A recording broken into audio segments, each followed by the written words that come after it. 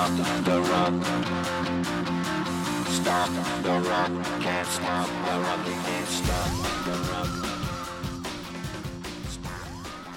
Welcome back once again to the Collapsing Pocket Podcast, brought to you by Royal Flush Designs. My name is Rob Ward, your old mate Wardy, and I am joined by the boss man, Simon Carroll. Hello, mate. And the dross man, Sam Aykroyd. How do, Rob? Excited. You swine. I wonder where you're going with that with the boss man. I know that's a little chip you've got on your shoulder. Well, you can finally get off your shoulder, isn't it, this? Of your Twitter's responses to our ballsy callsies. So you've been biting at you. Listen, I'm embracing our audience size. The boss man, I'm just laying it up. I don't think Sam, he'd be as effective a boss man as 80s and early 90s WWE superstar, the Big Boss Man. Well, few would. A real enforcer of the ring, wasn't he? Around for a long time. You say that he was still going well into the noughties, wasn't he? I remember he had like a little rivalry with Doink the Clown for a bit, and it was quite amusing. That's all I remember from him.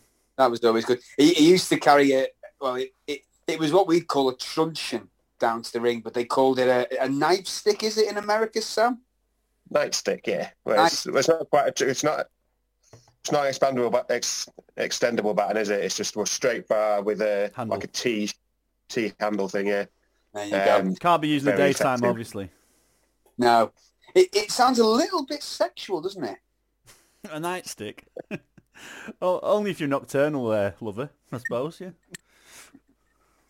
Why do you do yours in the daytime, do you, Sam? Hey, mate, you don't have to worry where the sun is for me. Well, there we go. You know what I love is you never know where we're going to end up in our opening, in our preamble. Well, folks, here we are again, I suppose. Another regular season in the books, Sam. 18 weeks, and here we are. It's playoff time once again. How are we feeling? Oh, well, utterly dejected, obviously, this time. First time in a while. But I can switch off now. I don't care what happens. No, obviously, it's that bittersweet feeling now, isn't it? 'Cause the games all get very exciting. They all get ramped up. There's lots on it. Everything's high drama. But the clock is ticking. So we got, 7 fallow months of looking a bit at draft picks and all that. But really... We've got the drought's coming, not far away. The drought is coming. The famine will be real. Si, 3 of our probably the most exciting finish to a season the 3 of us have personally been invested in since we started doing this podcast, because I think it's fair in saying it's the first time we went into the final weekend of the year with all 3 of our teams in with a shout of making. Sadly, only one of our teams emerged victorious. Yeah. But it was a hell of a finish to the season. I thought this was where you were going with it. You looked rather smug with your rum and coke on your and your little pinky up there. Yeah, you know what? Not so much a big deal for me. I'm used to my team not getting to the playoffs, I suppose. I suppose out of the 3 of us, my team's probably got to the playoffs just about the least. In our history of watching it. You've had the good eras of Jim Harbaugh, didn't you, at the beginning of your 49ers period, and obviously Sam's been very blessed with Sean Payton, despite those 3, 7 and 9 seasons out of 4 that time. But yeah, it was exciting, wasn't it? I think the kudos to the NFL. They nailed the schedule, not only throughout the season, culminating in great divisional games to finish off, but also with the way they positioned them on that Sunday. So get rid of 2 dross games on Saturday, sack them off. And Sunday was a free-for-all from start to finish. It was absolutely fantastic. But yeah, possibly the best Sunday of the season, I would argue, for drama. So fair play to him, and a great prelude to what will be an excellent knockout competition now. It should, Sam, but I can't help but feel we kind of lost some of the better games when all was said and done. You know, we could have had Chargers at Chiefs. In the end, we got Steelers at Chiefs. We could have had. There's another one. Wasn't another quite exciting game was being lined up that didn't materialise, because just the way it fell at the end, can't help but feel as well, and I'm not just saying this to get some brownie points from Mr. Cal, but can't help feel that with the Chargers not making it in, two inferior teams made it into the AFC playoffs. No disrespect, of course, to Steelers fans, and particularly Raiders fans, who I know like to come at us hard on this pod when we besmirch the good name of that franchise. Well, I would say if you're in the last seven or last seven, you deserve to be in the last seven. That's the end of it. Here we go. He's going to give us that no, old... we've had 18 weeks. We've had 18 weeks to split them apart. At the final post, if the Saints are upset about it, get you out together with sooner. Okay. Okay. So the Eagles are a better team than the Saints, Sam, yeah? This year, apparently so, yeah. Undeniable, isn't it? You can't argue that point. Shit. Well, there we go. That's half of Wardy's material. Scotch now. Yeah. Well, you can guarantee if we were sat here and the Niners were out and the Saints and the Eagles were in, I would be seeing my arse. Yeah, one of those games you alluded to would have been an excellent number 2 Buccaneers hosting number 7 Saints, which I think was another one which would have been an excellent divisional game, because the Saints have got the Bucs in their pocket to some extent. One of the only teams who has.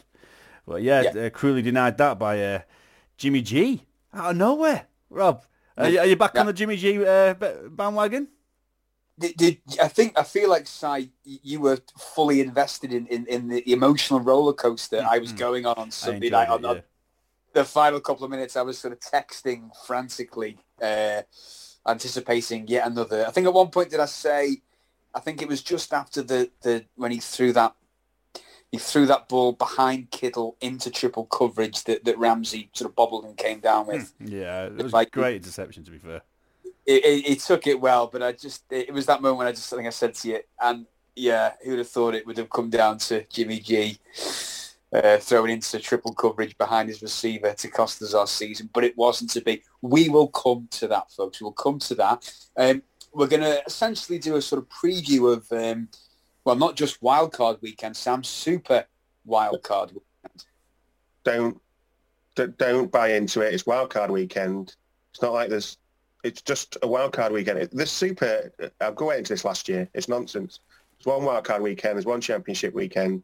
There's not an extra weekend being added to playoffs. No, it's not. But it's been souped up, hasn't it? Because now we've got six playoff games this weekend instead of 4. Super, mate. Well, in that case, it should have been called Super Wildcard Weekend however many years ago when they expanded it first time around. Absolutely not. I'm not having it. It's Wildcard Weekend. Okay, folks. So call it what you will. We will be talking about those games in reference to how some of those teams made it in, as we look back as well on an exciting Week 18. The first ever Week 18 in NFL history didn't fail to deliver. Let's talk before we get there about some of this, the comings and goings in the lands of GMs and coaches. Si,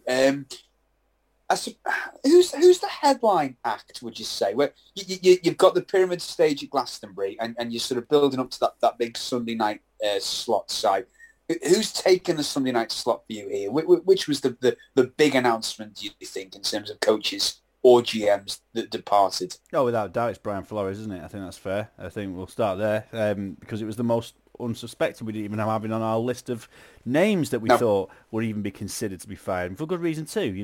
Okay, this season did not go as many had hoped or planned, but you look at his record; it's something like 24 and 25 over 3 years. That includes year 1, where he managed to win 5 games somehow, despite front office completely and utterly tearing apart that roster for a rebuild. And yeah, they lost 7 games in a row this season. Obviously, that's not great. But that's counterbalanced by the fact that they won 7 in a row to mitigate it. So obviously, he is a good head coach. They were on the cusp of the playoffs last year. They weren't far off again this year. They're trending in the right direction. A team that, they don't have all the answers everywhere. And there might be there's rumours that Flores didn't necessarily want to work with Tua, that Flores was a keen admirer of Deshaun Watson, trying to push for that trade. And obviously, as working with the front office, who Chris Greer managed to keep his job. And maybe he's all invested in Tua now. How Tua does with Greer is very important, isn't it, for Greer's own career? So he's obviously on the lookout for a quarterback, for a coach who thinks they can take two and make him into a franchise quarterback, which, he's not had a bad season, he's not had a good season. He's had a young quarterback season where he's still learning the ropes, and he can go either way from here on in, can't it, with Tua? But there's plenty of positives to work with, so the new guys will be quite pleased with it. They've already requested interviews with Bills offensive coordinator Brian Daboll, which is a smart move, a guy who's tailored an offense to a quarterback in that division. So, they know what they're getting there. And Mike McDaniel, the 49ers offensive coordinator, is on the list as well. Also, Dan Quinn, defensive coordinator for the Cowboys, who I think is probably in line for coordinator of the year, but it didn't really inspire too many people down in Atlanta, did he, when he was the top dog.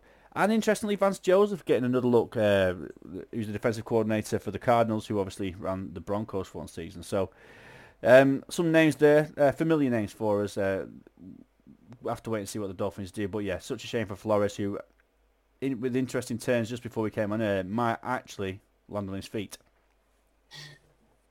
If you're setting me up there, Si, hoping that I know how he might land on his feet, I'm afraid I'm going to let you down. Go on. Throw it to Sam. Sam might know. Here we go. Oh, Sam. Well, Throw it to Sam.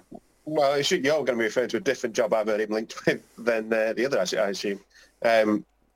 But you were talking about the Houston Texans, just position, again, somewhat surprisingly, somewhat outrageously, along with Brian Flores' position, is vacated as of about half an hour ago, I think, before recording, wasn't it, an hour or so back. Si wants to talk about this. He was talking before we came on. He's very angry about this decision, and it is an appalling one. But yeah, Culley's been sacked after 4 wins in a season where they were supposed to get none if they were lucky. And the Texans have been looking like a pretty decent football team this last month or so.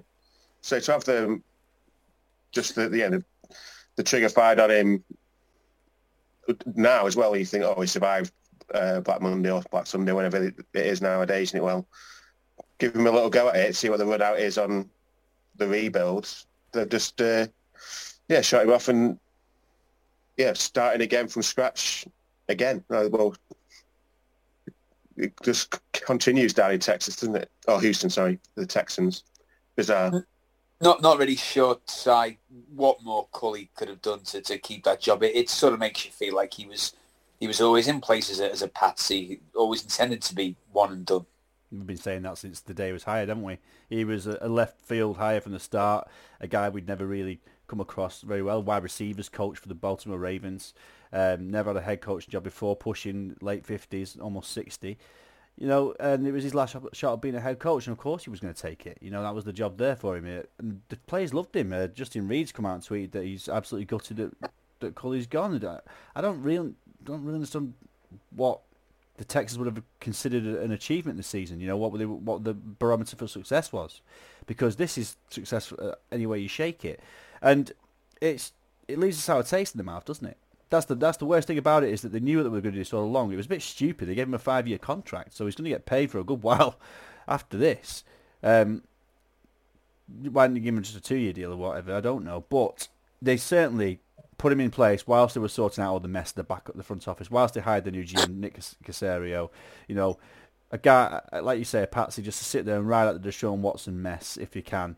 And come out of this with an easy fire and a new guy that they actually want in place, and hopefully, things will sort themselves out by then. Well, bad news, nothing's really sorted itself out, and the coach you hired to look bad, look good, so now you look like the villains once again, an absolute clown car organisation. The rumour is, of course, that Nick Caserio has worked with Brian Flores before, now he's straight to the top of their wanted list, so maybe the fact that he got fired by the Dolphins changed the Texans' mind. Maybe we're being a bit harsh, don't know. The other name I would keep an eye out for, and I've not seen this written anywhere, but Josh McDaniels has got to be on the hit list. The links with the Patriots are so obvious. The guy is one of the most talented play callers and offensive schemers in the league. They've got a very young quarterback there who's proven that he can probably play in this league. An excellent 3rd-round draft pick there. So don't be surprised if they try and tempt Josh McDaniels away. We know it'll take a lot for McDaniels to leave the Patriots, but the Texans might be the spot for him, so it'll be interesting to see. I think one point I would have added to the Brian Flores discussion we were having is there seems to be a complete disconnect between Dolphins wanted and what they went out and got from the start, because we've seen this a little bit with I suppose the Bill Belichick the coaching tree. If you go out and bring somebody in from the Belichick setup, they're going to have the Belichick mentality. They're going to want to oversee most of that football operation, aren't they? You know, we saw that with what happened with Bill O'Brien in Houston. And from what I've been reading, it seems as though Flores wanted that power down in Miami. He wanted to be able to run this team his way. The problem you then seem to have in Miami is you've got this situation. You know, you've got Chris Greer, the GM, and you've got a very hands-on, involved owner in Stephen Ross. And apparently decisions they wanted to make about Deshaun Watson, maybe Flores didn't agree with it, and the phrase that keeps coming out of it is power struggle, and it just, even though it went on for 3 years, it feels like maybe this was just due from the start, that if you're going to go out and get a Belichick guy, you're going to have to let the Belichick guy do it the Belichick way. To an extent, I mean, you can expect the Belichick guy to adapt to you as well. That's an important part of being a head coach. You got, but yeah, there is the whole thing about that Flores, on footballing terms, it feels like a very bad call. But if there's, we don't know about, like you say, the power struggle and everything behind the scenes. So perhaps it was a fair enough shout on those terms. You got to choose between your GM and your head coach and go with your GM, I suppose. Just the one when Ty was setting up, like he's got a job lined up or going to land on his feet. The one that I'd heard him with.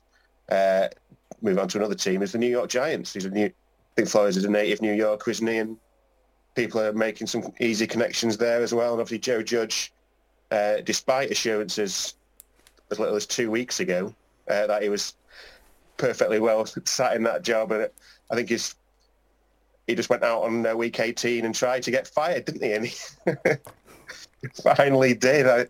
Some bizarre play calls in that game. I think might have just been the straw that broke the camel's back in New York.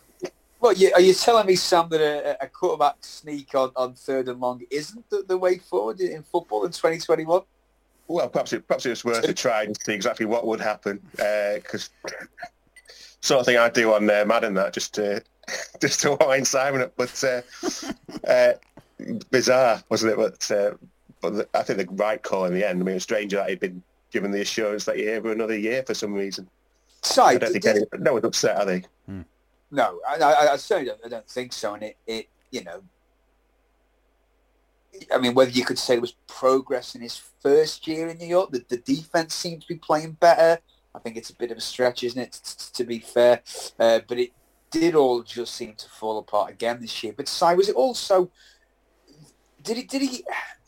Some of the comments in press conferences, some of that stuff about calling out Washington before this final game of the season, you know, we're not, essentially saying we're not a clown car organisation. We don't have players fighting on the sidelines. There's a big thing in this about the Giants wanting, you know, the classy organisation and the scrutiny that the press will give you in New York. Is there an element of Joe Judge almost embarrassing the franchise, not just on the field, but off it as well? Yeah, no, I think he's abrasive. I think he's Vic Cockshaw. He's got this kind of like Brooklyn, almost like hardness to him, that he likes to get out there every opportunity. He thinks he's Mark Wahlberg or something at every opportunity. It's a bit, it just seems a little bit naive. It didn't just really click at all, did it? Let's be honest. And think what you want about, obviously, you know, his tenure as head coach there. Would anybody else have done any different in this scenario? I don't know. The defense has got better. I think all the credit needs to go to Patrick Graham, the defensive coordinator, for that. And I think he's done an excellent job. And if it wasn't such a, I would argue it's almost toxic now, like that whole coaching staff and regime, that they can't probably promote from within. They're probably going to have to get clean house and go out there, especially with the new GM coming in, because they've basically forced Gettleman into retirement. But the biggest change for the Giants is going to have to come at the top. You know, you can't have Steve Tisch, John Mara making these decisions about who they're hiring. It's too old school. I mean, look at the names we've had now. Obviously, he was the guy before, the Vikings OC, Pat Shermer. And then Ben McAdoo. Even Tom Coughlin was a bit old school, wasn't he? He had to change his ways to be a success in New York. They need to move with the times. They need to get out of this idea that it's this old school, hard-nosed graft and that'll get you there. It won't, It absolutely won't. They've landed on the feet a couple of times with Coughlin and with Bill Parcells as head coach, but ultimately they've not been a very successful football team outside of those two periods. And a complete rethink, I think, is needed. So it'll be interesting to see the target. Let's have a look what they've got here. They've requested interviews for the GM spot. Assistant GM Joe Shern in Buffalo, who's had a couple of interviews in the past, and Chiefs player personnel guy Ryan Poles. That'd be quite cool. And what about the coaches? Let's have a look here. Who we got? Have they requested anybody on that one at the moment? I don't think they have, actually. I think so. It looks like they're going to go and get a GM first and then let him do the hiring, which makes sense, but also is problematic if you might miss out on one of the best guys. We've seen some teams like the Chargers stump for Brandon Staley very quickly because they don't want anybody else to come for him. That's the benefit of having a GM in place when you do it. Having to wait for a GM to be hired before you go and get your guy, a little bit more tricky because obviously some of the better names out there might have already gone by then. But probably better to play it safe and take your time and get the right guy in anyway. But if it was this year, if it wasn't this year, it was probably going to be next year, wasn't it, for him to be out the door in New York? So it's not an attractive job, is it, boys? Yeah. Really, it's not an attractive job. We've got two top 10 picks in the draft, haven't they, I think? Well, there's that. But, the roster itself is old. Like to go on. But, yeah, injury prone. Like I said, they haven't been drafting very well for the last few years, part of Gettleman's, like I say, enforced retirement, probably. But, I don't know, it's still the New York Giants. Still, yeah. At the end of the day, they are one of the bigger teams, name-wise, so... But yeah, the Danny Dork's question isn't going away, is it? So that's one of the first things to address. Well, if I can go back to my Glastonbury analogy, we're talking about setting our lineup, and as you know, Sam, I think late Sunday afternoon is the so-called Legends spot. We get some old bugger who's his best days are behind him, trot him out and play a few tunes. And maybe that's the appropriate spot to slide in Mike Zimmer in this discussion, Vikings head coach, who's on his way after 7 years in Minnesota. And Rick Spielman, the GM, following him out the door as well. 16 years he'd been at the franchise. I think he'd been GM for the last 10 or so. Just feels like just time to move on, I guess, Sam. Time to freshen things up. Zimmer's, time in charge.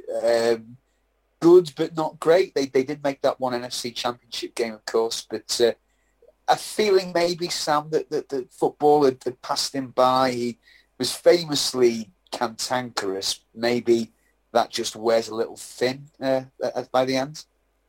Possibly. I mean, we went in this bit last week, didn't we, where we think they probably were just due, like you say, a bit of a freshen up. It had been there a while and probably not done too much wrong, really, without doing too much right at the same time. So it came close, nearly had that glorious run with the miracle against New Orleans and everything, where they looked like they were going to get the home victory in the Super Bowl for a little while, didn't it? It seemed like all the stars were aligning for them. They had an excellent team that year and just didn't quite get over the line. And then from there, they've sort of regressed quite a bit to just showing flashes of that rather than having anything sustained.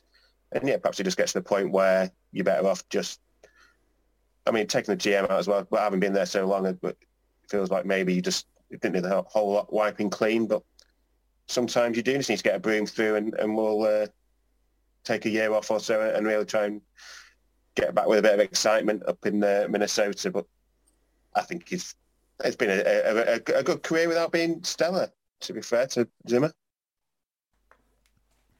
Defensive coordinator job maybe for him, Si, or do you think he's had the head coaching seat for so long now he wouldn't fancy taking a job lower down the hierarchy?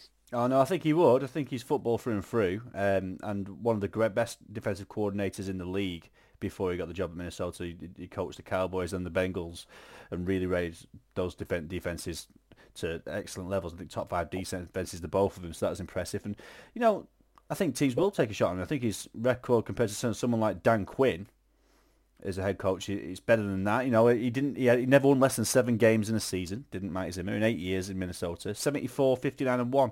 How many people get fired with that record? Not many. You know, obviously 3 playoff seasons for Minnesota who aren't, you know, in our tenure before Zimmer got there, they're not particularly playoff football team, are they? You know, dislodged Green Bay after North twice. That's no easy mean feat when they've got Aaron Rodgers there. So, yeah, I mean, we know why he's gone. There was a malaise around the team, wasn't it? It was a bit snarky, a bit grouchy. It felt like a change was needed. And I'm a bit surprised that Rick Spielman went with him, the GM, because he's been very successful. I mean, you only have to look at the talent on that roster to know that guy can scout, he can draft, and he can play the free agency market as well. I mean, let's not forget, you know, it's not easy for a team like the Vikings who have success without a quarterback to go and get a franchise quarterback. And say what you want about Kirk Cousins, he's not great on Case Keenum, and he's, you know, certainly got the talent to get a talented roster around him to the Super Bowl. So, you know, he seems to kind of do everything he could possibly do. But like you say, maybe just time to clean house really for the Vikings. And I haven't looked at the list of who they are hiring. I don't think they will hire a head coach until they get the GM in. I think it's the right way to it, but it wouldn't surprise me if it was a bit more of an established head coach, because Ziggy Wills' last 3 hires have all been quite old guys. They had obviously Zimmer, Leslie Frazier before him, and Brad Childress before that. So look for an older guy, maybe someone a bit easier to get on with than Zimmer. You know, someone like Doug Peterson or Jim Caldwell might get a shout. That would make sense, and it might. Both of those characters could help with that uneven offense too. So perhaps they're names to look out for. Back in the day, Sam, Hale and Pace were quite the combination, and the McCaskies in Chicago decided that Nagy and Pace weren't so much anymore, and both of them are on their way. Another GM and head coach combo going out of the NFC North. Our mate, Fireman Kev, Sam, big Bears fan. Yep. Very, very happy man he was this week when he heard the news. The champagne corks were popping in the fireman's station, and they were up and down the pole. If they still have poles, they still have fireman's poles. Maybe they've taken them out. Well, something for you to find out, Rob. I saw that he was a bit... Yeah, I'll do some... Anyway. I saw he was a bit stressed after the full-time whistle on Sunday night. I think it made him wait. I think certainly... One Bears fan who couldn't get him out the door quick enough. I don't think he was alone in that. But yeah, it just never worked for Nagy. I say I've been ragging on for a long time. I think he's had a season more than he probably is. He's earned maybe. And this is a plum job now. That we're talking about people taking on here. They have got that quarterback set for next season. Looks an absolute, nice guy there. So, and like the defense has gone down a little bit. Players on there, and you've still got a decent setup. And obviously, again, a big old name in Chicago. The famous Chicago Bears, the monster Midway. So, it's a real seat to come into. I think there'll be a lot of people wanting to interview for it. I don't know what Si's got on that front. Go on, Si. Oh, Si, I think you're on mute, my man. I am on mute. I was doing a burp, so I didn't want to put it on the podcast. It's too much beer. The usual names. So Todd Bowles, Byron Leftwich, both coordinators from the Buccaneers. Nathaniel Hackett from the Packers. Imagine that. The Green Bay Packers offensive coordinator going to the Bears and being a head coach. And Matt Eberflus, the defensive coordinator for the Colts as well, has been requested for an interview. Don't get me wrong, they're going to get a GM in anyway, so their opinion will count for more than mine. But you got a quarterback like Justin Fields, who's got all this potential in the world, but he's a very unique kind of quarterback, someone who will probably need an offense tailored around him, and will certainly need that offensive line building in front of him to protect him, because he's got a long wind-up on his throw. Why don't I go and have a quick word with Greg Roman, offensive coordinator down at Baltimore? He's tailored an offense for Lamar Jackson that's very successful. Before that, offensive coordinator in San Francisco did the same thing for Colin Kaepernick. I think that's a perfect marriage for me. I think that's a great shout. But it is a big job. I think the Vikings and the Chicago Bears jobs are two jobs that people will look at and think, Aaron Rodgers, not long left in Green Bay. a prime opportunity here to get a historic franchise in a winning position with half semi-decent rosters and relatively patient owners. I think these are both the best jobs going at the moment. Far be it for me to be ageist, but should the Bears fans be a little concerned that the people making the decision on who to bring in, there's nobody under the age of 80, I think, making these decisions. You know, Virginia McCaskey, bless her, is 98 years old. Am I making too much of that, Si, or is there something there? No, I think you are. They'll be well advised. There'll have people in the front office who aren't tied into the GM they'll be their guys, and they'll be certainly advised. In a lot of these, remember the Lions had a similar situation, didn't they? And they kind of got like an outside external company to help them cherry pick some guys, you know, for a different range of backgrounds and obviously styles and things like that. So it'd be interesting to see the order they do things. The Bears might go a different direction. They might get their head coach in and find someone who can work with him, because they've obviously got that young quarterback. They want a specific style of head coach. We've seen that happen before as well. So it will be quite interesting to see how it works. But no, I won't put too much stock into the fact that the ownership is akin to a retirement home over at Chicago. Bless him. Well, speaking of retirement homes, I mean, Vic Fangio's not probably far off, is he? To be fair to him, old Vic. Well, he technically, Sam, he was the first casualty of Black Sunday / was it Black Saturday night? I think maybe for Vic, but the Broncos never made the playoffs in the 4 years, 3 years that he was there. Felt like they were improving, but I guess lack of a quarterback couldn't really get them over the top. What's your thoughts on this one, Sam? Well, as again, I'm fed up with the Broncos. So it looks like they're improving, looking like they might be something next year, maybe. I mean, there's a lot of interest going in there. Aren't they on the way to being sold and all of this? And there's quite a few. There seems to be quite a lot of movement around that team at the moment. So, the firing of Fangio, like you say, never really. Yeah. Never fulfilled the potential that team probably had outside of that quarterback position, which is obviously a long-standing problem for Denver.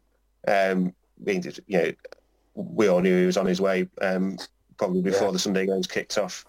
I think he's someone, again, just didn't quite look like a head coach. I think I said this last week. And maybe would look like a head coach at a different setup, maybe, but you can see you just know he's going to go the Dan Quinn route, probably get back into a defensive coordinator role and, take that defense, a long way. I don't think there's any doubt in his talent on that side of the things, but just not quite making the step to head coach for whatever reason. But Yeah, fair enough. And Si, I guess General Patton now is in charge of going out and getting his man, the first head coaching choice he'll have made as GM. Yeah, I do feel a little sorry for Vic Fangio in the fact that he's got that defense is playing lights out right now, which is interesting considering they've obviously had injuries and a big turnover, didn't they, of players, and certainly in the secondary this second half season. The guy can coach on defense, no two ways about it. Didn't really given much of a hope on offense when you don't have a quarterback. So a bit harsh, but again, new GM. It was everyone wants their own guys, and perhaps Vic Fangio didn't fit into the way they were thinking. But they are rumoured to be potentially looking at defensive coordinators for head coaches again. So Dan Quinn, as Sam mentioned, he's the hot favourite to get the Denver Broncos job right now. I don't mind it too much. I think if they manage to find themselves like a big time offensive coordinator, much in the way that Dallas found a big time defensive coordinator with Dan Quinn this season, it could work. They still have to get themselves a quarterback, no two ways about it. But names like Dan Quinn, obviously Aaron Glenn as well from the Detroit Lions, the defensive coordinator who's create quite a spicy defense up in Detroit, if a little inconsistent, shall we say. He's got an interview as well, but yeah, there are some offensive names on there as well. Eric Bieniemy, possibly just to satisfy the Rooney Rule, but also to piss off your divisional rivals. Nathaniel Hackett, again, his name's popping up a lot this season.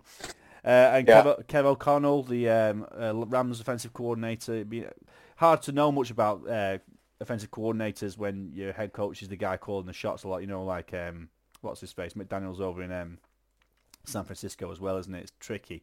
So We'll see about that one. I wouldn't fancy the Broncos job quite as much as the Vikings or Bears jobs. It's just, I mean, I know John Elway had a lot to do with that, with his hires and his quarterback approach, and George Payton does come with a good reputation over in Minnesota. But for me, it's a little step down, isn't it? And a tough division to compete in when you look at how the Chargers and Raiders are elevating themselves, and the Chiefs are going to be the Chiefs for a long, long time. Okay, just a quick roundup of assistant coaches that were let go. Anthony Lynn, bad couple of years for Lynn. He's out as the offensive coordinator in Detroit, and Carolina. Well, early this season, of course, they got rid of the offensive coordinator. The next big thing, I forget his name now, but he was the next. Joe Brady. Brady, that was the one.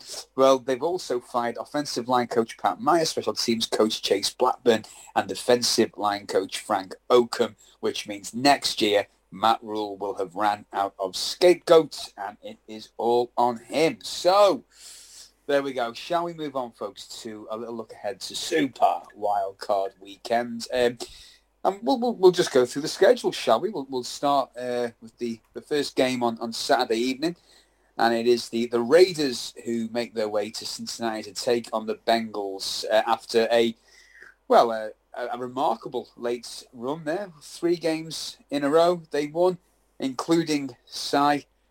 Well, we're going to have to talk about it, mate, but we're both here for you, including an unbelievable Week 18 match there against the Chargers, where it looked for all the world as though the tie was on, which would have been probably the most fitting end to the 2021 season, wouldn't it have been, 2 teams tying to get into the playoffs, and the camera just staying on that one Pittsburgh fan in the crowd there in Las Vegas. But it wasn't to be. A late Daniel Carlson kicking the field goal as time expired. Another brutal defeat for the Chargers, but Justin Herbert was incredible. Obviously, that must give you some hopes, confidence, and the fact that when they were 15 points adrift going into the fourth quarter, they didn't just give up. They fought back for overtime, and it was a harsh defeat in the end. But the Raiders have shown unbelievable resilience this season after everything that they have gone through. Yeah, it wasn't a harsh result in the end. If you look at it from a clear perspective, Rob, it really wasn't. We were completely outplayed by the Raiders in that game. We were under cosh from the start. We had a nice 10-minute spell in the second quarter where we got on top, and I thought, here we go, we're putting our foot on the throats a little bit here, and then inexplicably a massive penalty allowed the Raiders to get a touchdown going into the half ahead, and then we come out of the third quarter, and it was abysmal. The third quarter was mistakes, it was errors, and it shut us down. The Raiders didn't deserve a lot of credit. The Raiders defense was playing lights out, and this was against Justin Herbert, who, as you said, was balling. He was the only reason the Chargers were in this, and even when we were 15 points down, that comeback was brilliant. It was fantastic, but it was all, you can only say that in the context that Justin Herbert did that for us. If you look at both those drives, they were both incredibly unrealistic. Every single sequence went to third or fourth down.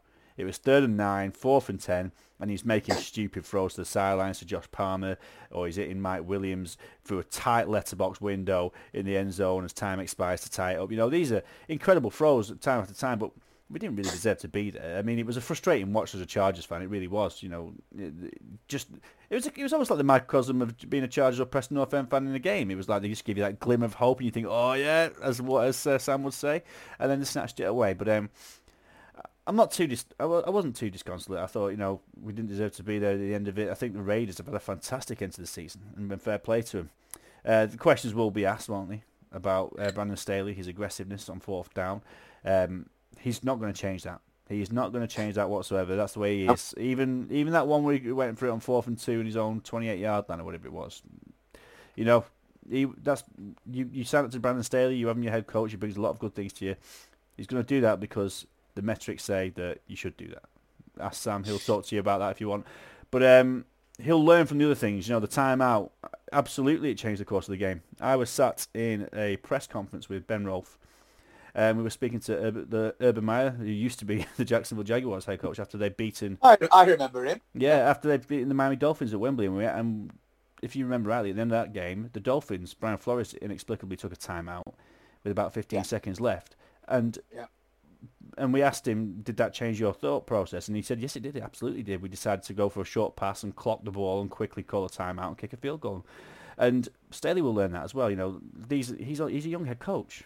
He's not had all this responsibility before, so it's not just rookie quarterbacks who learn how to play the game. Coaches learn on the job as well, and he'll get better in that regard. But anybody expecting him not to be as aggressive as he is, barking up the wrong tree, that's just the way that the charge is going to be going forward, and they'll get better doing it as well. You compare them to other teams, it might seem aggressive, but the Chiefs do the same thing. They're just better at it. You know, they've got better pieces right now. They've got more experience in it. So going forward, happy with it. Green shoots and all that, Sam will say, no doubt. But huge credit to Rich Bisaccia and what he's done with the Raiders, because any talk of the Chargers fluffing it really does them an injustice with just how well they played this last month and across through the season, really. I mean, not many teams...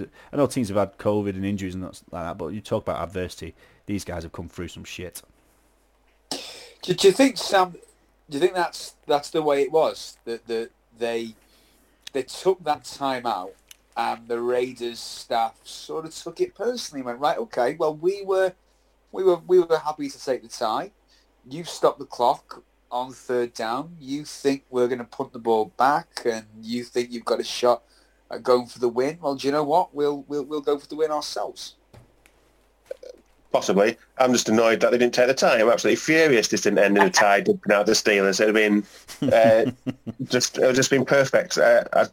Outside of the Steelers, everyone else in football wanted that, surely. But yeah, that may well have been it. I think, just quickly on side, I think there's a lot more than green shoots in Los Angeles. I will be, short of something disastrous in the next few months, be very high on them come August predictions. Sorry, Si, I'll be cursing you again next season. But yeah, the Raiders, it's been a remarkable sort of end to the season. Like they're going to finish, well, they have finished 10-7, same as the Bengals going into this game, which doesn't quite seem right, does it? No. No. But you're saying they call it a 3-game streak. It's a 4-game win streak they've gone on. Cleveland, Denver, Indianapolis, and then Chargers, all by 4 or less. I think that, like I say, they've just been a real battling side, a real battling season, that they've just managed to edge over everyone else without ever having, sustained brilliance or, really looking at the roster, an outstanding roster, a few great players. Hunter Renfrew's been superb all season.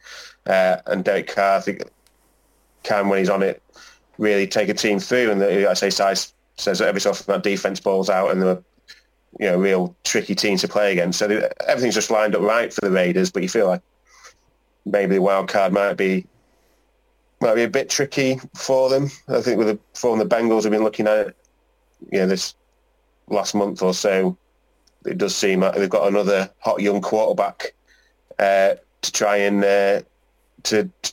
fend off, and perhaps this is going to be one game too far for them on Saturday. I was going to say something Saturday evening. I think, okay, so should we pick it, lads? Should we go for a pick? I don't know whether we're awarding any ballsy callsies in Super Wildcard Weekend, Si. Look at him, he's taking his victory on that one and running. But let's pick him for a bit of fun. Raiders at Bengals. Do you know what? Sod it. I'll think there's a bit of voodoo going on down there in Las Vegas. I'll take the Raiders to claim a wildcard win on the road in Cincinnati. No, it's only taking until Super Wildcard Weekend for Wardy to take an unprompted ballsy callsy. I'll tell you that much. Give me the Bengals. I think I've already been on a podcast trying to pick these games, and I can't remember who I went for. All these games are going to be fantastic, these wildcard games. There's not much in it. The Raiders probably couldn't have asked, even though, like Sam says, the Bengals are a very formidable outfit this season. I don't think the Raiders could have asked possibly for a better draw, if you know what I mean. So it's a tricky one, but I want the Bengals to win because I think their story is fantastic, and I think Burrow to chase is something that is very difficult to stop. They've got it all on that offense, and the defense is coming along nicely as well. I really want the Bengals to win this, so I'm going with the Bengals. Yeah, I was looking through some of the numbers, especially on offense. They've got very similar production stuff out of both of these offenses, with one exception, in that the Raiders are averaging 22 points a game and Cincinnati is 27.1. I think there's a huge sort of gulf there. And same with the quarterbacks, actually. Carr's outthrown Burrow in terms of yardage, but he's good sort of 10 touchdowns behind, both 14 interceptions, interestingly. Okay. Yeah, I think the Bengals have been that red zone threat, haven't they? Scored when they've got anywhere near to it, and I think we suspect they won't do the same on Saturday. So, Cincy for me. Okay, Pats at Bills for the third time this season. These AFC East foes will meet. The last time they went into Buffalo, the Patriots threw the ball 3 times and ground out a win, and it was all doom and gloom for Buffalo back then, wasn't it? Week 13 or 14, I can't quite remember. But since then, fortunes have swung somewhat, and fair to say that the Pats go into this game, according to the spread at least, as the underdogs, and I suspect that holds up on Saturday night. But then you never rule out a good defensive team that can run the ball in January, as you always tell us. Yeah, it does feel like they're just running on a little bit of fumes, the Patriots now, don't they? I think it's fair to say that Mac Jones probably had the best rookie quarterback season out of a lot of them this year. But a couple more errors coming into the game a little bit towards the end. And I think more importantly in this contest is that the Bills beat the Patriots in Foxborough 2 or 3 weeks ago, and it felt like that they were getting a monkey off the back. To me, it felt like they were just not intimidated by the Patriots anymore. This is a Bills team that, like a lot of teams this season, have had some adversity, and they have really found their footing. And I think they've managed to just like get over it, and they're beyond it now. I think obviously they've got their own brand of football. They can play a football. They're not necessarily a great running team, but they know how to win in the playoffs. They've done it last season, didn't they? So it'll be interesting. But I'm going to go with the Bills this one because I think the home advantage is quite critical. It'll be a big atmosphere, won't it, at Orchard Park on that Saturday night. Late Saturday night game as well. I'd have to stay out for that one. I'll be interested. But yeah, give me the Bills, despite my early season prediction of the Patriots going all the way to the Super Bowl. And it's funny, Sam, isn't it? Because when we think of the Bills, we do think of the offense, but that defense has been fantastic, as good as arguably any defense going into the playoffs this time round. Well, yeah, both these teams are fair, but the Bills, I think, ranked first in total yards not allowed. Not allowed. Yeah, Same with passing points and stops on third downs as well. Their only kind of weakness, it's not a huge one, but it's obviously the chink in the armour that the Patriots are going to be exploiting and did in the first game of these two is just defending the run. Yeah. And obviously that's kind of the Pats' big ace in the pack on their offense as well. So I think that's where this game is going to come down to: is can the Bills just do enough to slow that down, which obviously done before. And if Josh Allen is a big part of their run game on the other side. If the Pats can't control A, his running, and B, that cannon of an arm, which obviously when the Pats beat them in the win bowl, whatever they were calling it, but where he could, when Mac Jones threw it 3 times because there was 40-mile-an-hour winds or whatever, something like that might just played into the Patriots' hands. But you just think this time maybe they're not going to get that little advantage. It's hard to say, but the Bills on nearly every metric have been the best team in the AFC this year. It's remarkable they've only had 11 wins out of it. You just feel they've took them off the board in a few games that really they had just should not have by any stretch of the imagination, and you can't really analyse why they did a few of them. It'll be interesting to see how it all goes. That defence on secondary, Mac Jones is going to get under ridiculous pressure if he tries to do anything deep. He's going to get picked a few times, I think. All that said, I'm sticking with my pre-season prediction of the Patriots. And also, there's the whole thing about if Bill Belichick, the more he sees of a team, the more he knows how to beat them. He certainly knows on paper how to do it. As to whether he can get that team to fully enact his plan will be another thing. But I'll back the old dog for another Super Bowl appearance still. Good for you. Good. You've not jumped ship like Mr. Carroll. I will be taking the Bills as well. Thank you very much. Okay, the first game on Sunday, Eagles at Bucks. Well, I'll tell you what, if we were allowing ballsies, I suggest that this would be one. The spread is 8.5 points, according to Bet365. I think we're allowed to say that, aren't we, Sam? We're allowed to mention gambling companies. Well, I just did, so hey. Well, yeah, if you like, I would certainly be back in there. This would be my ballsy callsy without question, without even thinking about it. But the subplots here are quite interesting, I think, Si. You've got sort of strength on strength. The Eagles, one of the best running teams in the league, and the Bucks, one of, if not the best run defense in the league. But then you've also got the question about who the hell is Tom Brady going to throw the ball to in this one? And I don't know. Am I kind of maybe trying to make it sound more exciting than it's going to end up being on Sunday evening in Tampa? Yeah, I think you're trying hard. Fair play to you, but I see your point. You know, the Eagles can run the football. They've got an offense of their own that, whilst it might not be quite as dynamic as the Buccaneers or other offenses in the NFL, it's done very well. And I think we've failed to really acknowledge just how well a job Nick Sirianni's done in his first season. I'm not saying that the Eagles are a great team. I'm not saying that 9-7 in that poxy division is anything to write home about. But we were all looking at Philadelphia as a really dysfunctional franchise who were bottoming out and loading up, and they've got 3 first-round draft picks this season. But they're still a playoff team. So all of a sudden now you've got a team that can make the playoffs and they're going to get better. So fair play to the Eagles. Having said that, the biggest advantage here looks to be, and I don't care who he's throwing the football to, Rob, to be quite frank, is that Buccaneers offense against this Eagles defense. I think that they're going to have to wicked way with them. All right, throw it to Cyril Grayson, Scotty Miller, to Rob Gronkowski, to Johnson.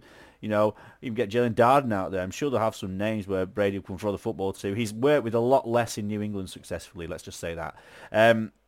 For me, this is quite comfortable. They'll win the battle of the trenches, will the Buccaneers. They've got a monstrous offensive line which will negate any pressure against Brady, and the defensive line will do a serviceable job on any kind of run game that the Eagles give you. So, sorry, Sam, this is an easy street for the Buccaneers.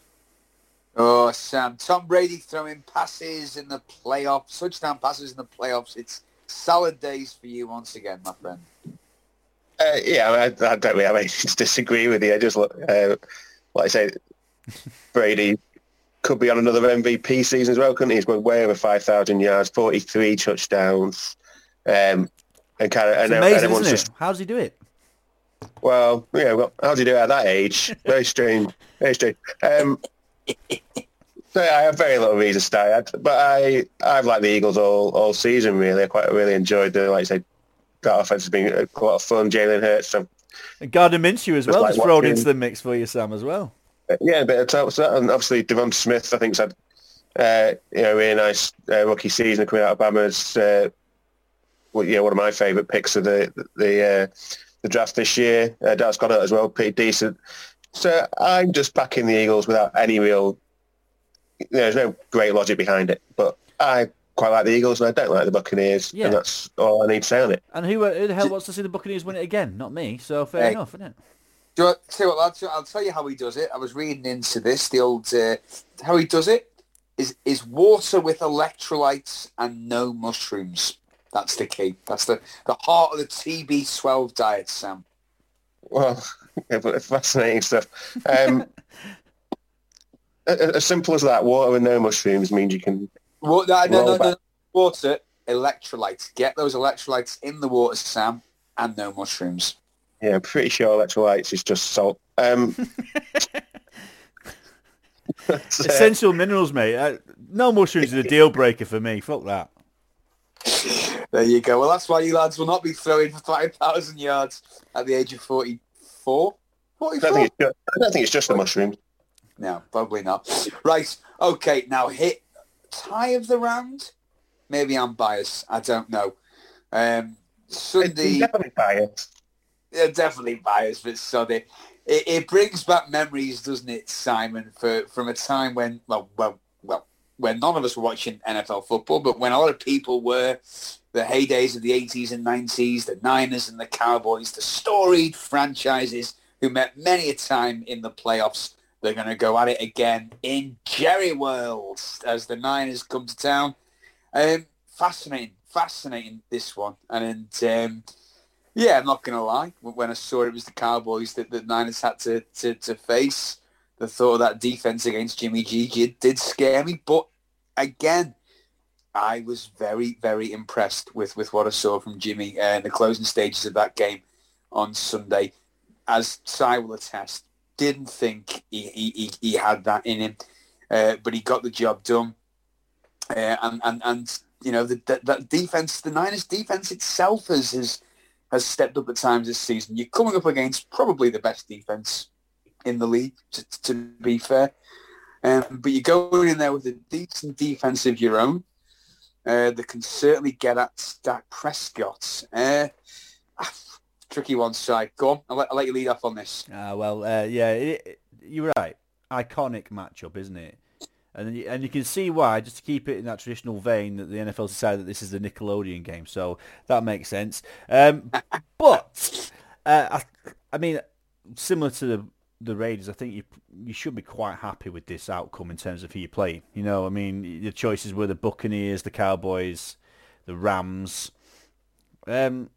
Maybe take the Rams again, but a bit close, and you often see those games flip themselves. Probably a good thing to stick out away from any NFC West opponent. I think the Cowboys should have taken. You know, they had. I mean, and not really for if you look talent on talent. We can always look at these numbers and always say, "Oh, this offense, that offense." You know, the Cowboys year in year out don't do very well in the playoffs when they get there.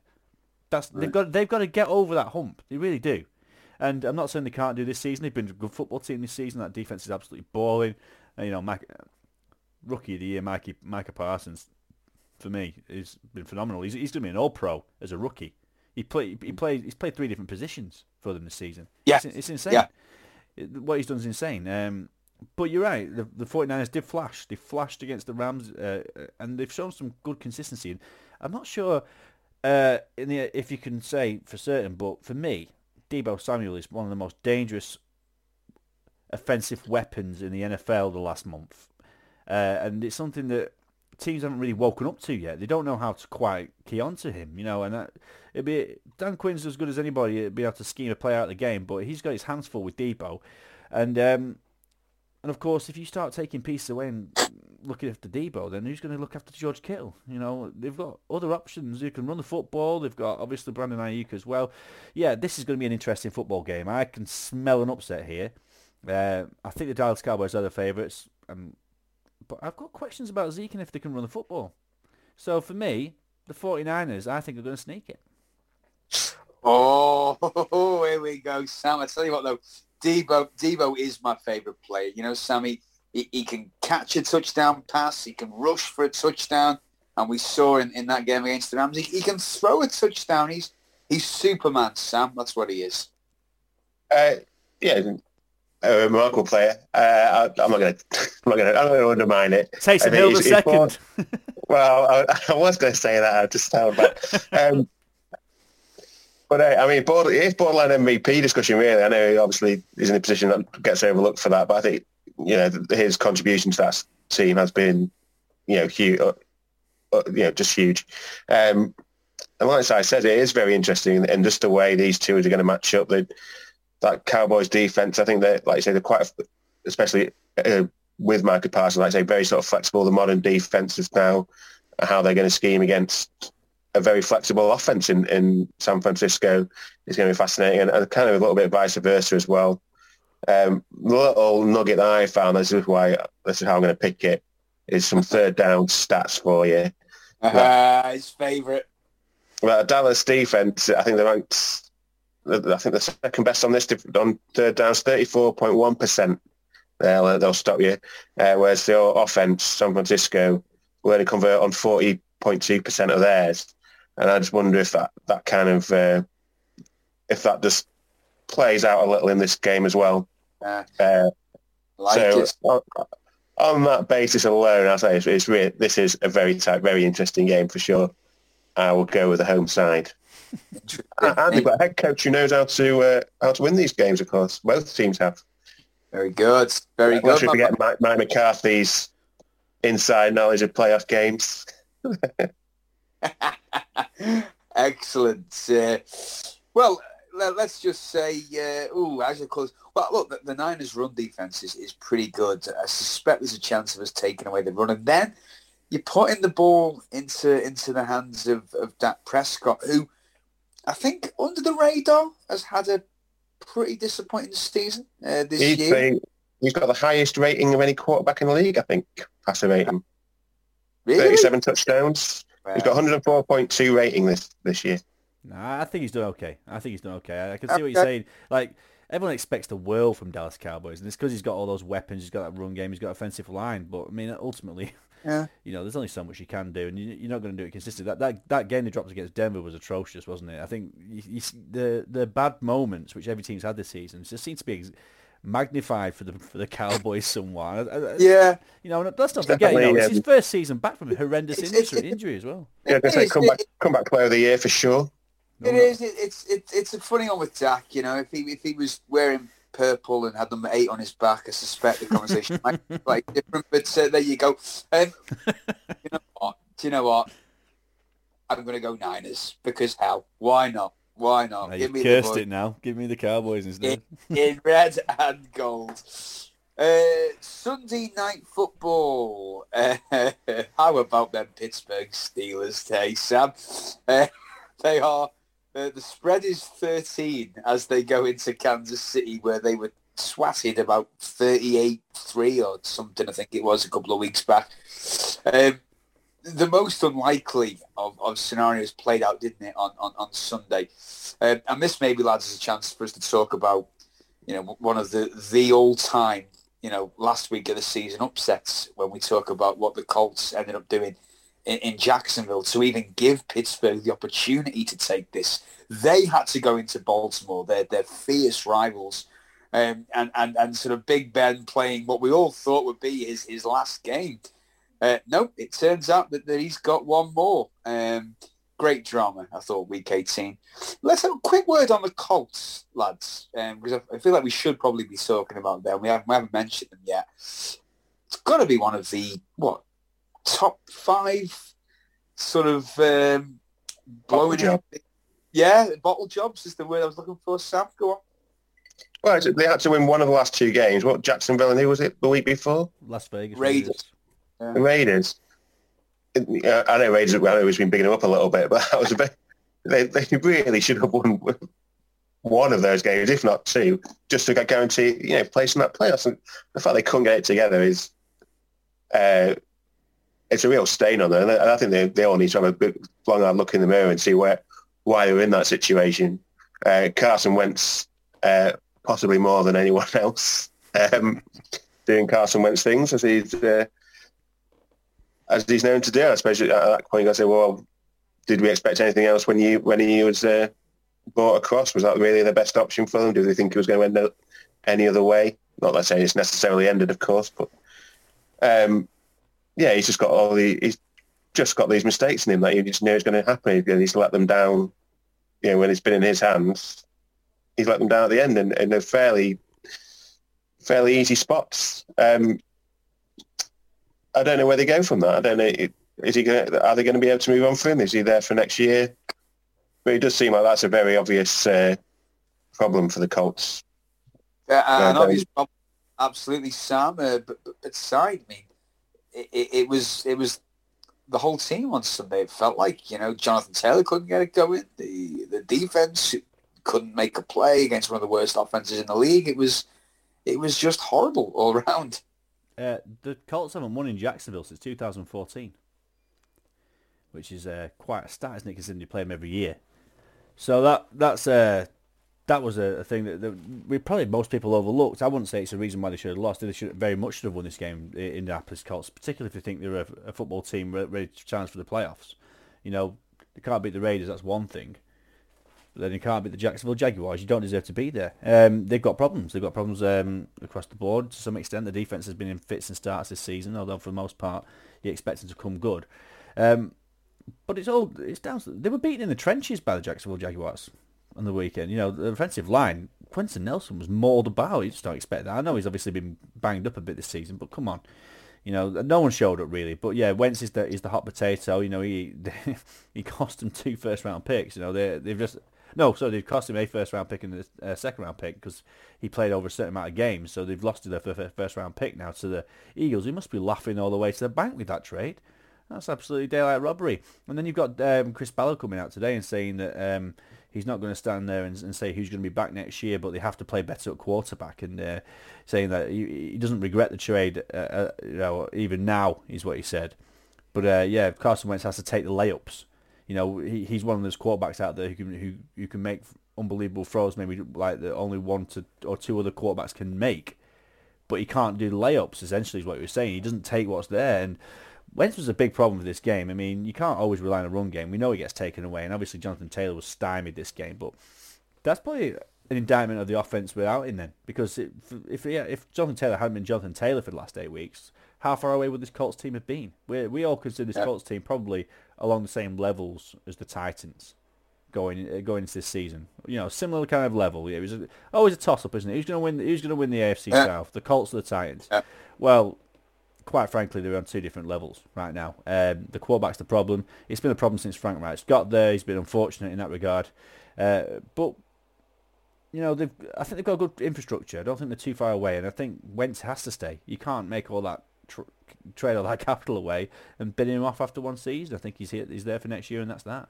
So they'll have to live with him and get him better. It's down to the coaches to do that. But for me, yeah, they dropped a bollock big time on Sunday. They'll be ruining it. They'll be absolutely ruining that performance because, you know, the playoffs were there to be taken. And just one more thing about the Steelers. They didn't actually need the Colts to lose.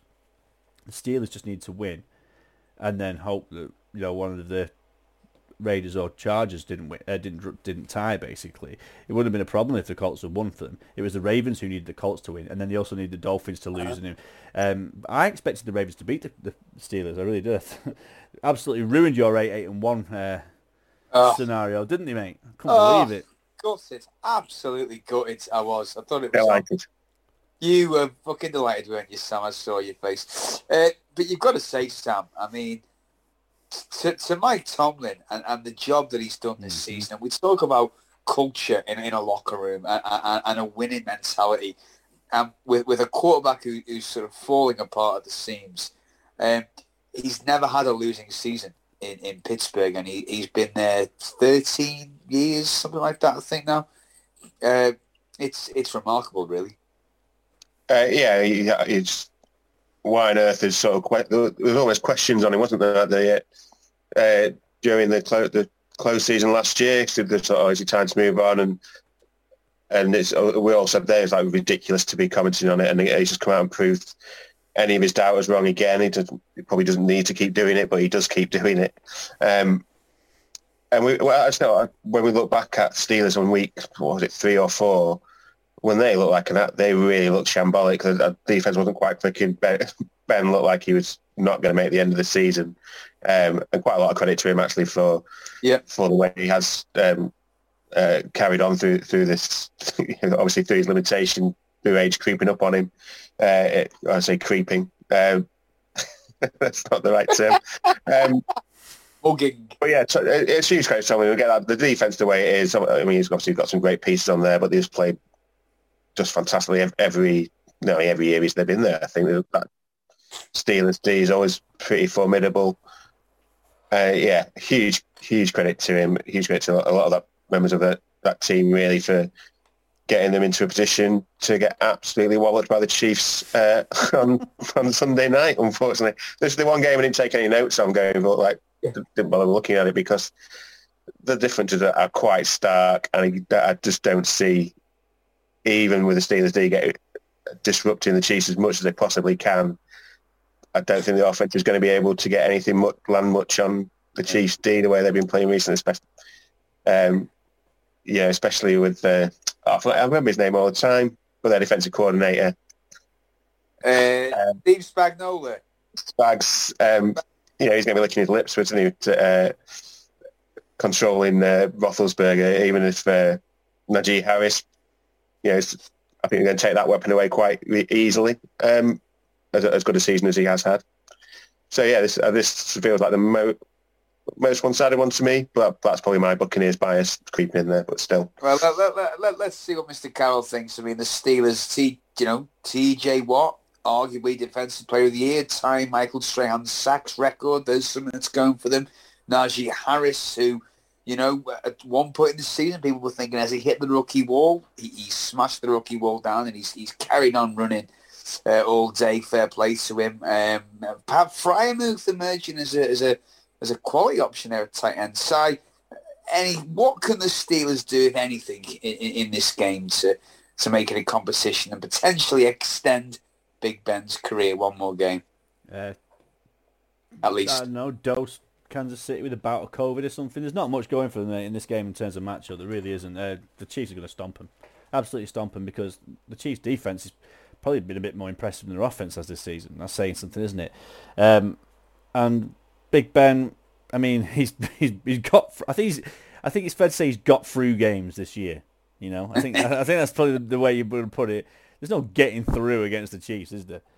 He's got to keep up with Paddy Mahomes, and he's facing that defense. No, not for me. Sorry, lads. Honestly, I'm pleased for Mike Tomlin more than anything else. There's nothing much to like about Big Ben as a person, is there really? But Mike Tomlin, there is. The Steelers organisation is pretty classy. This is Mike Tomlin. Gets no credit whatsoever. Absolute disgrace that he gets no credit. I mean, he put up with bloody Antonio Brown for 9 years. Never had a peep out of the guy. Who else can do that? He's burned bridges at 3 different franchises since then, in like 3 years. So, for me, he's unparalleled in terms of... It's hard to get that longevity nowadays in any sport, isn't it? It really is. So, fair play to Mike Tomlin, but sadly, this is where the road ends for the Steelers, and the Chiefs march on to divisional weekend once again. Okay, and the final game of the weekend, the first wildcard game on Monday Night Football for quite a while anyway. I'm not sure exactly what the year is, but it's the first one for a while. It's the second all-divisional matchup of wildcard weekend, and it takes place in the NFC West, Sam. And it's a fascinating one between two sides who first 8 games into the season were pulling up trees, and we were saying, look at these offenses, explosive, and the defenses as well, to be fair, were bringing the heat. And it feels like they've sort of both limped over the line. Would that be fair to say, that the Cardinals taking on the Rams in LA? Yeah, certainly both run out of steam. And I mean, it is very interesting. There's only so much you can say about these lot as well. Week 4, they first met, didn't they? That was in LA and Arizona. This is when they that was their the first statement win of the season. 37-20, really looked like, oh, hang on, these guys are legit, and it all kind of went a little bit off the rails.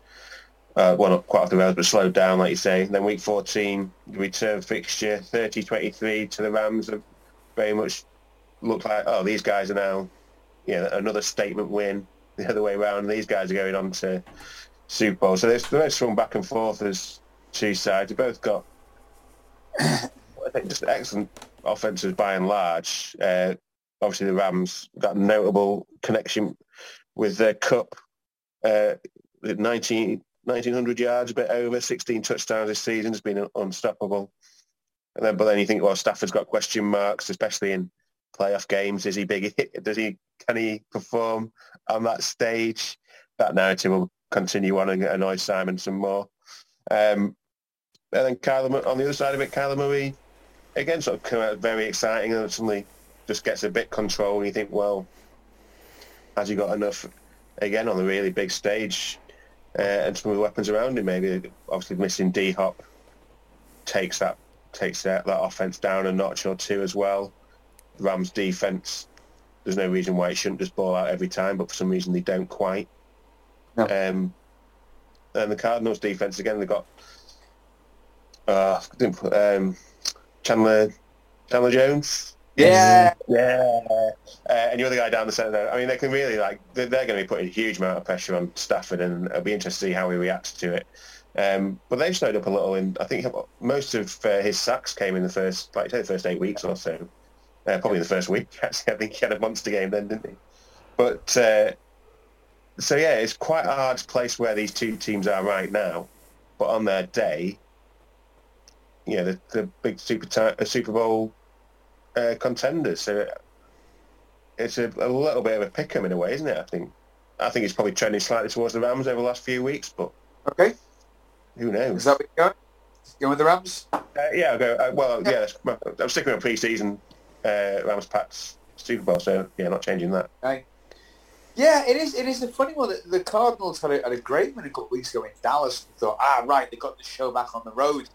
And then they just laid an egg at home to a Seattle offense that's been pretty dormant most of the year. But the Cardinals just couldn't get anything going in that game. And they lost, not the ideal preparation for the playoffs. The Rams themselves say, that was a big loss for them. Yes, they were in the playoffs. But, they would have been the 2 seed in the NFC with a win in that game, taking on the Eagles. They've ended up in this scenario at home to the Cardinals. Another multiple turnover game by Matthew Stafford.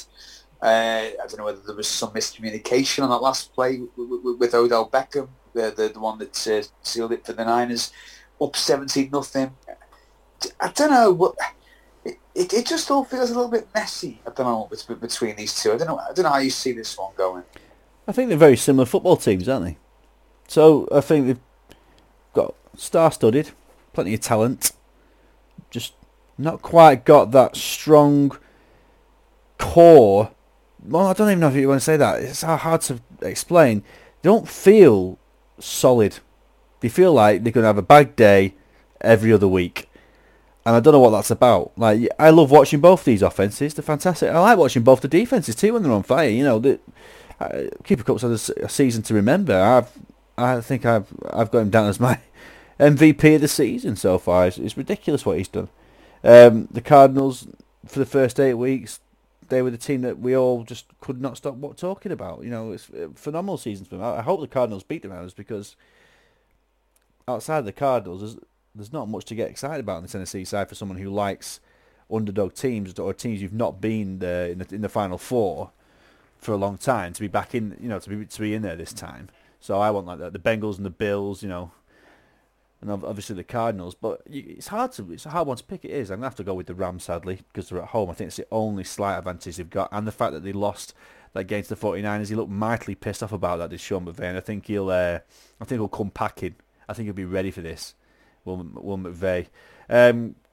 Whereas the Cardinals, whilst you're clutching at straws for a reason why they might lose, maybe just getting to the playoffs itself is seen as a progression for them. Mm-hmm. Okay, one and done. Right, next season we'll make a push in the playoffs. I don't know. I honestly don't know. They're missing D-Hop, aren't they? And there's no guarantees back for this one yet either. They don't know if JJ Watt's back in it for this one. He was training today, but they don't know how he is yet.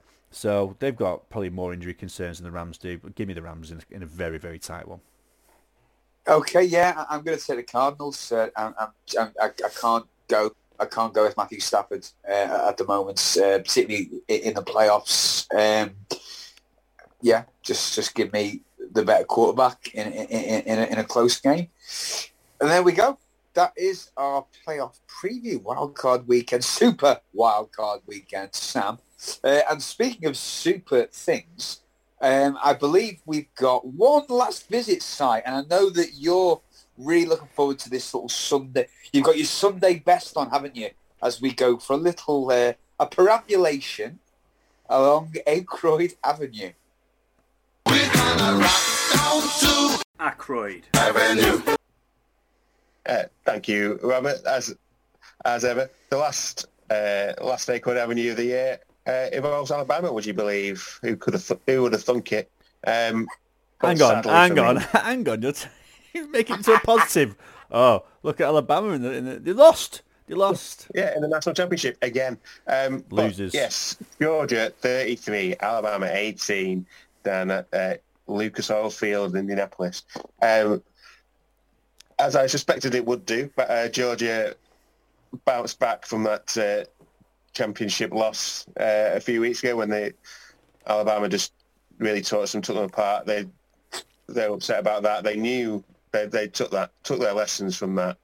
We saw it against Michigan in the semi-final, and they carried it through. Just phenomenal defense, which I think through the season they're averaging 9.8 points a game. They were chipping. Came back to what it has been all year, and we had a right old ding dong, really. The score's a bit disingenuous, isn't it? It was a big fourth quarter turnaround, I suppose. At half time, it was 9-6 to Alabama. I think the first time in that East, in the modern era, the CFP era, that I don't think anyone scored a touchdown in the first half because both defenses were playing absolute lights out stuff. I would have loved this kind of the football. It was so aggressive on that front line from everyone, and short of a few big plays from both of them. I think notably for Georgia, it was a ridiculous 40-yard catch for George Pickens. It might have been 50 yards, a fantastic catch, which just got them back to life. And Stetson Bennett, up until that point, had looked lost at quarterback position, but that was a real big play for them, but he couldn't convert it into anything. And Bam had a couple of them.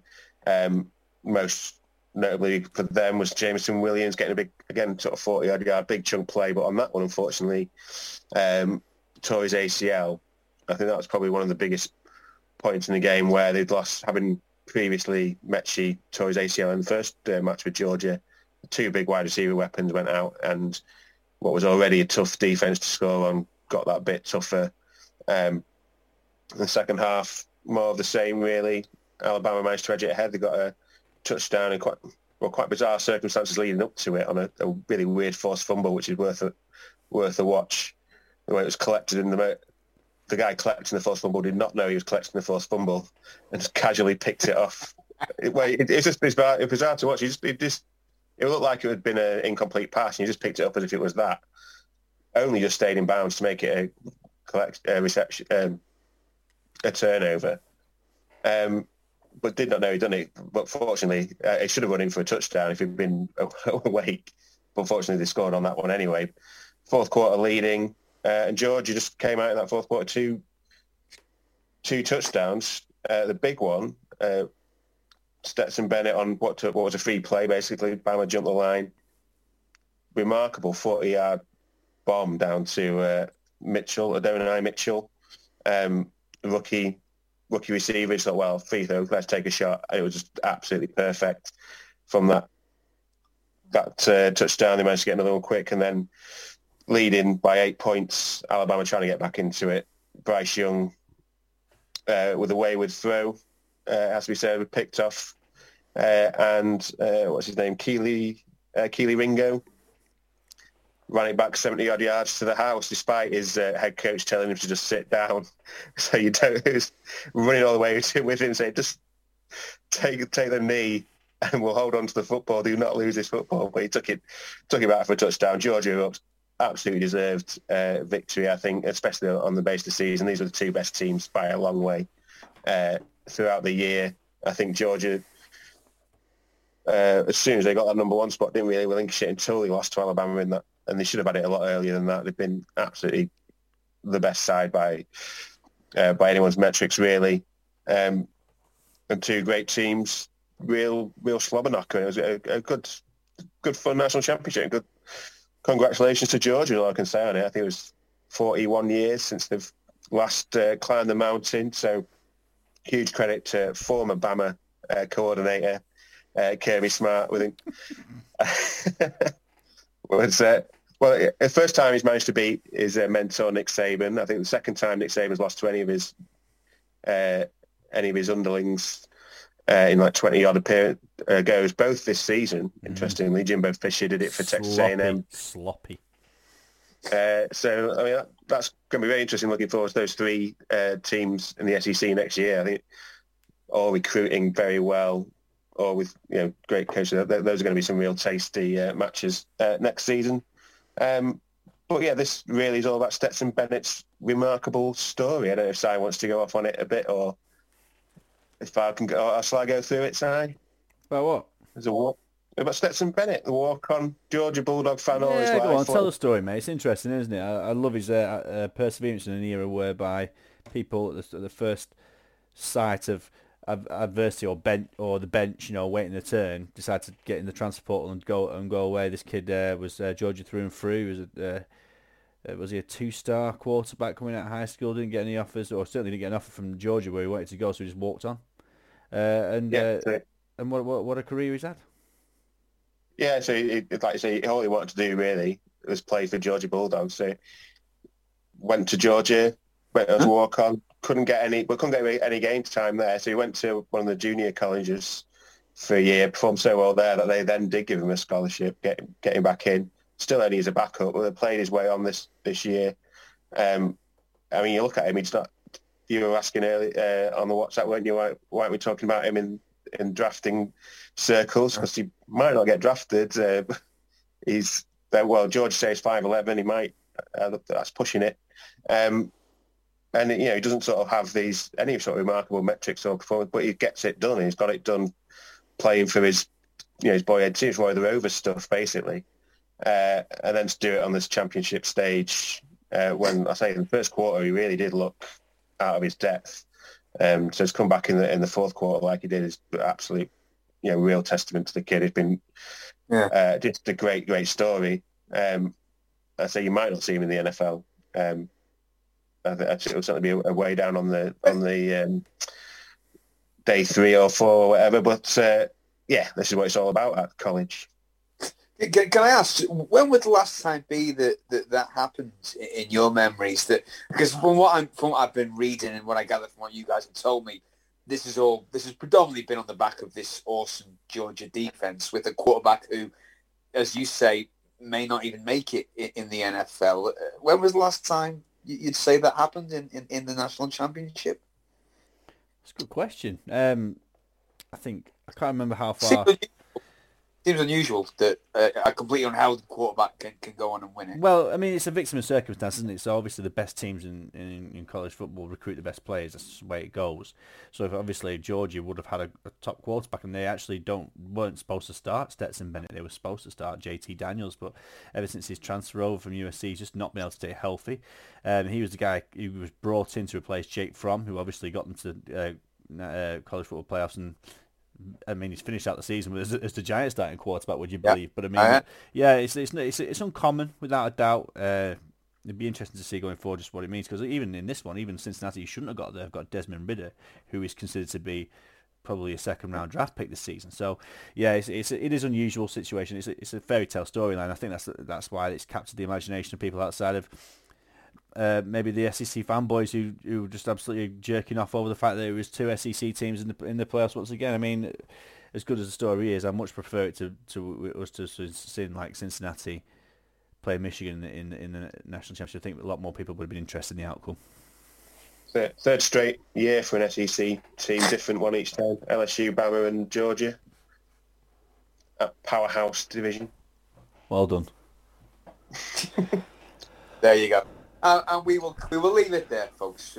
We'll be back next week to break down the Super Wildcard Weekend. But enjoy your first weekend of playoff football, stretching right the way through to Monday night or the wee hours of Tuesday morning, as it is over here in the UK. Don't forget, we are sponsored by Road Flush Designs, your quality gear all throughout the year, and a 10% discount code for you, the listeners of the Claps and Pocket podcast, with the discount code Pocket 10, letters in pocket, numbers in 10. This pocket has well and truly collapsed, and we are on the run, and we will say good night. My name is Rob Ward, your old mate Wardy. This is Simon Carroll. Cheers, guys. This is Sam Aykroyd. See you now. And this is Ta-ta for now.